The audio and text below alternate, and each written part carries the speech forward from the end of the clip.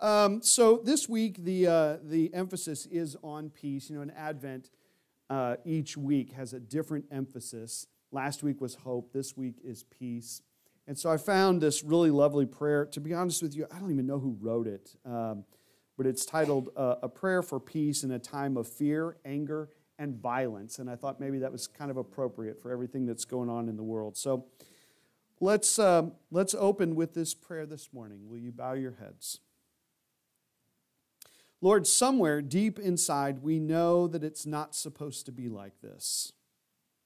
People are not supposed to strap themselves with explosives and stroll into crowded markets. People are not supposed to be assassinated with missiles leaving places of prayer. People are not supposed to fly airplanes into buildings. People are not supposed to lose their loved ones on fields of battle. People are not supposed to dance over the charred remains of their enemies. Neighborhoods are not supposed to be turned into battle zones. Children are not supposed to be casualties. And war is supposed to be the last resort, if even then. It's the garden that we miss, Lord. It's the garden that we need. We carry its memory. We hum its melody. We mourn its absence. The echo of Eden is peace. It's faint, but we still hear it. The temptation to hate, to seek revenge in the guise of justice, to let our anger and fear stake us into the descending spiral of violence is almost irresistible. We all want to be safe. We all want to be secure. And we think that it's force that will deliver our safety and security. And so we put our trust in chariots, and we give ourselves to princes, and we place our confidence in the strength of our own feeble arms, and then we're surprised by wars and the rumors of wars. So, God of peace, teach us another way. Teach us the ways of peace. Let us know the peace that we have with you because of what Jesus Christ our Lord has done for us. By your indwelling Spirit in our hearts, cultivate the fruit of your presence, one of which is peace. Just as in Christ you broke down the walls of hostility that used to keep us separate from each other, leaving peace in their place, so let Jesus be our peace in all of our relationships. Let your daughters and sons be known in this world as peacemakers. Use us as your ambassadors of reconciliation. And as the angels sang of peace on earth on the day the Prince of Peace was born, so inspire us now to beat our swords into plowshares and to lean into that day when the lion sleeps with the lamb and your children study war no more. Plant a seed of peace in New York and in Kabul and in Washington, D.C., and in Baghdad, in Madrid and in Morocco, in Gaza and in Jerusalem, over there and right here, in them and in us. And let that garden of shalom we remember sprout and bloom. We pray in the name of Jesus Christ, who is our peace. Amen. So our scripture reading this morning comes from Psalm 85. Now, we're not going to read the whole psalm, but I would encourage you to do that in your spare time. But we are going to be looking at verses 1 and 2, and then 8 through 13, keeping in mind that peace is the theme for this Sunday. Listen now for a word from the Lord. O Lord, you were favorable to your land. You restored the fortunes of Jacob. You forgave the iniquity of your people, and you pardoned all their sin. Let me hear what God the Lord will speak, for he will speak peace to his people, to his faithful, to those who turn to him in their hearts. Surely his salvation is at hand for those who fear him, that his glory may dwell in our land. Steadfast love and faithfulness will meet. Righteousness and peace will kiss each other. Faithfulness will spring up from the ground, and righteousness will look down from the sky. The Lord will give what is good, and our land will yield its increase. Righteousness will go before him and will make a path for his steps. A word from God for the people of God. Thanks be to God. So let's pray. God, may the words of my mouth this morning and the meditations of our hearts as a congregation be acceptable and pleasing to you, O Lord, our rock and our Redeemer. Amen. So our text today was Psalm 85. I first became aware of this psalm in seminary. In the early days of seminary, I had this class, and the assignment in this particular class was you are to find a psalm that you are not familiar with and then use that as a launch pad to create some kind of liturgical resource. So, liturgy is prayers, anything that could be used in worship could be considered liturgy. And so what I did was I wrote a song. So I'm going to try to play this for you today, okay? It's been many, many years since I have played this song, but it's called Psalm 85. I think we've got the words we'll put up on the screen. I may even ask you to join in.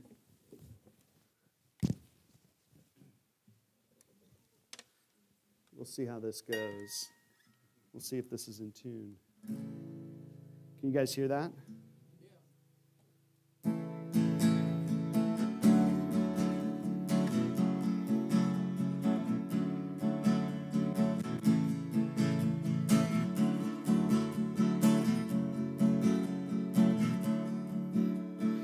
There was a time when you remember your people.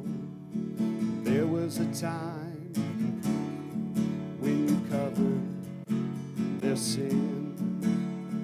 There was a time when you turned your anger.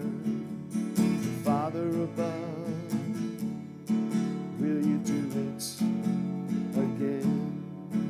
And I can hear what he says, speaking peace over us. His rescue is near, bringing life to us again. His love and faithfulness will meet on the way. His righteousness and peace will kiss as they embrace. His truth will spring up, and justice will rain down as the gardener plants his goodness all around. Sing that with me. His love and faithfulness will meet on the way. His righteousness and peace will kiss as they embrace. His truth will spring up, and justice will rain down as the gardener plants his goodness all around. Bring us to life again. Bring us to life again. Bring us to life again.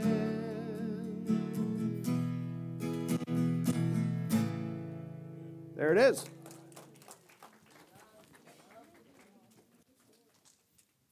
So the reason that I was intrigued and picked out Psalm 85 that day for that assignment was really verses 10, 11, and 12, 13, kind of the end of it. I was really intrigued by this image of God's rescue. The psalmist is asking God to rescue them. And this image that the psalmist portrays of God's rescue coming both from the sky and from the ground. Isn't that cool? I was like, that's really intriguing. He's talking about love and faithfulness, righteousness and peace, kind of meeting in the middle and embracing and kissing. And I was looking at it this week as I was preparing for the sermon. I thought, okay, probably what the psalmist was talking about in the immediate context was crops. He talks about how the crops will yield good things and God will show favor toward our land. And so I thought maybe he's talking about, rain and sunshine and then producing the crops kind of growing up from the ground. But little did the psalmist know or realize that this would come to pass in the birth of Jesus Christ. Do you know what I'm talking about? Because we say that Jesus is both God and man, born from above and born from a woman, flesh and spirit, both mortal and immortal. How that works, we don't know, but it's the deliverance of God wrapped in the person of Jesus, sky and ground, heaven and earth, meeting together in one place to embrace us and to kiss us. And I thought, wow, the psalmist got it right. He didn't know he was writing about corn crops or wheat fields, but it actually happened when the birth of Jesus occurred. And as we said last week, I don't think anybody saw that coming. Nobody anticipated that. But maybe we should have. Maybe we should have. All you have to do is go back to the very beginning of the Bible, and you see God doing this strange thing. In the beginning, we are told God spoke the earth into existence. Divine voice meets dirt, and somehow is intertwined into one thing forever. We talk about crafting things, the potter and the clay.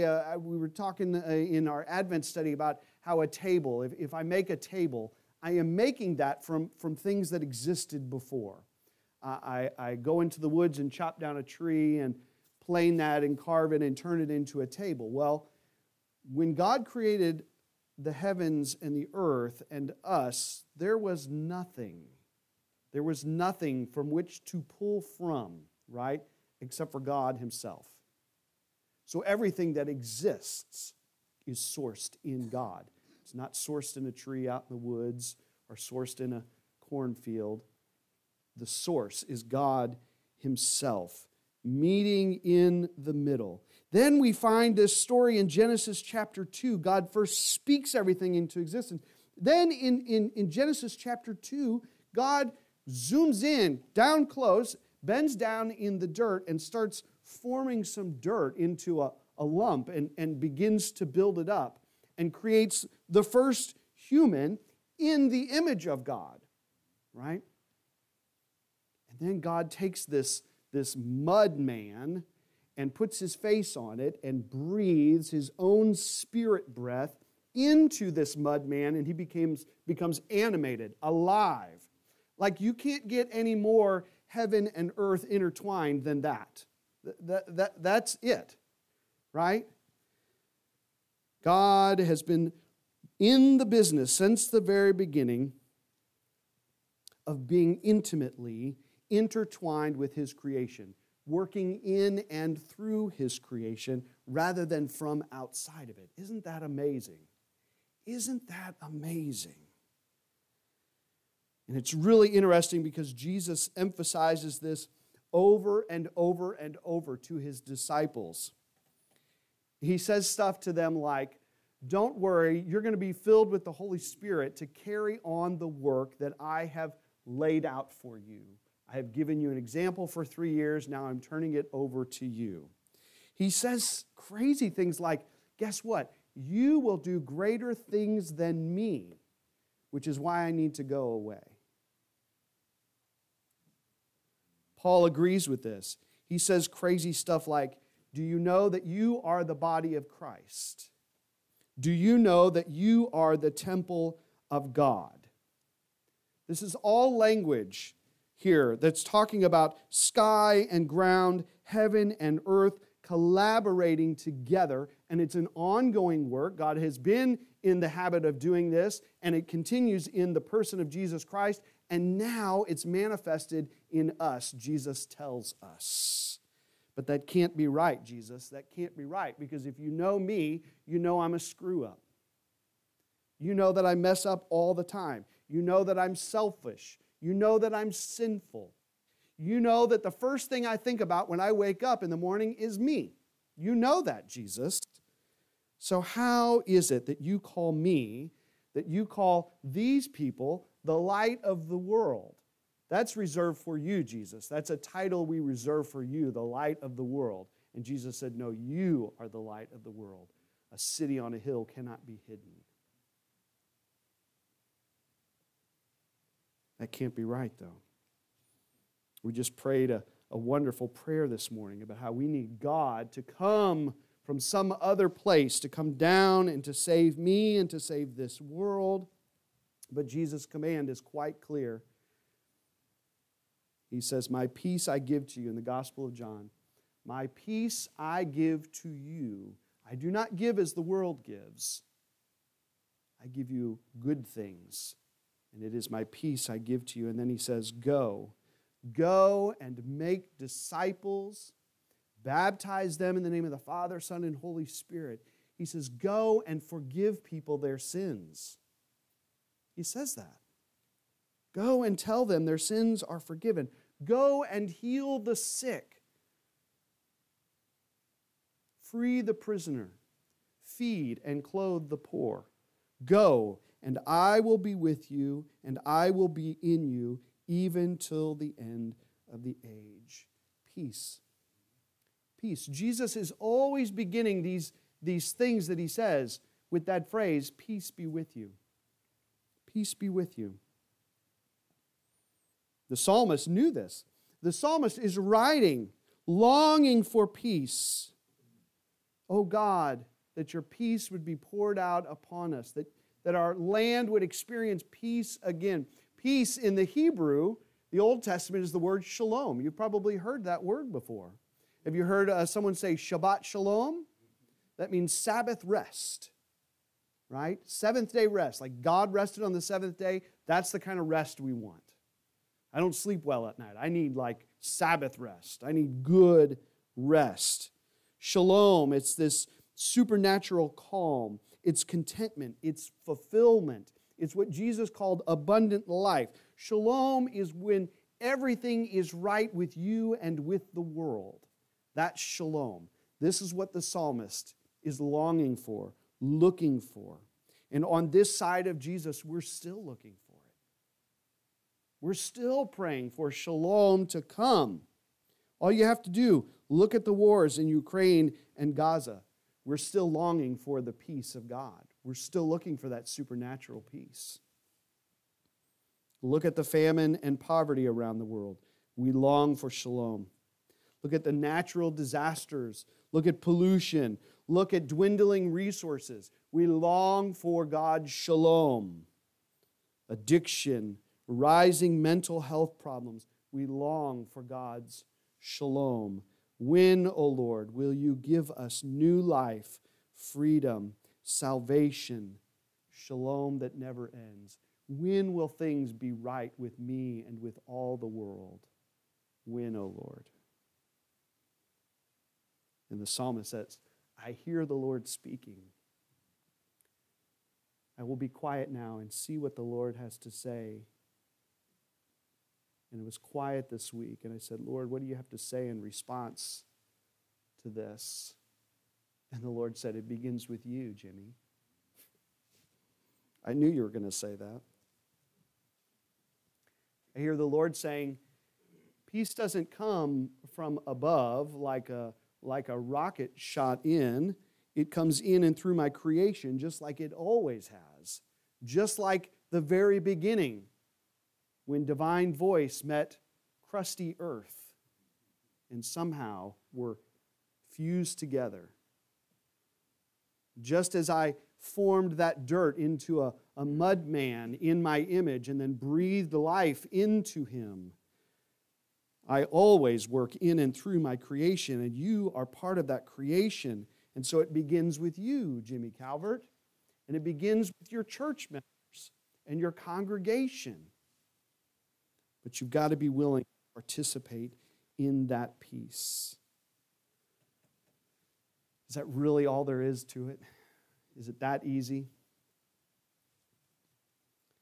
Because I realize not any single person in this place can change what's happening in the Holy Land or in Ukraine. I don't care how peaceful I am. That's not going to change what's going on over there. But I can choose to live peacefully with shalom in my own household. I can raise up my children under the banner of shalom, peace. I can choose to live peacefully in my own neighborhood with my neighbors. I can choose to live peacefully in my community. Every time I go out and about, I can choose shalom.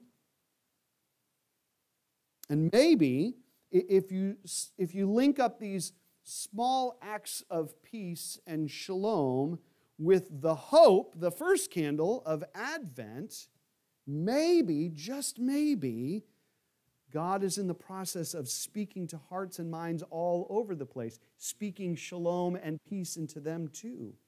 And maybe then it's not just Jimmy Calvert anymore. Maybe it's Mark too. Maybe it's Mike. Maybe it's Pam. And before I know it, I realize God has been speaking peace and shalom into those around me who follow Jesus, and I'm not the only one. And these small acts become bigger and more powerful and greater. And then you find out that shalom is being spread across the globe as we hope for the appearing of Jesus, the appearing of Christ, and the culmination of this shalom. Because ultimately it will take Christ appearing, right? Hearts and minds will have to be changed by the appearing of our Lord and Savior. But I think it begins right at home. It begins with us. And this is the mystery of Christmas. Because God did come down, and God did grow up in a body of flesh. Somehow, I don't know how that works. God and man, fully God, fully man. Fully human, fully divine, wrapped in one package. Right? That's the mystery of Christmas. And perhaps this whole display, this whole birth of a baby in a manger 2,000 years ago, growing up, surrounding himself with disciples, teaching them how to live, and then giving his own life only to be raised up on the third day. Maybe all of this is to remind us in a new way that God's presence and God's power are never, ever, ever separate from us. That everything, heaven and earth, sky and dirt, crops, water, land, buildings, pulpits, everything belongs to God and infused with God, including me and you. Maybe that's the whole point of Jesus. And that with the right mindset of both who we are and whose we are, God can and will do amazing things through us, just as Jesus predicted. You will do greater things than me. So it is for your benefit that I go away. How strange. How bizarre. Folks, this Advent season, may the peace of Christ rule your hearts and minds, and may we all experience the joy of his salvation. In the name of the Father, Son, and Holy Spirit. Amen. Will you receive this blessing?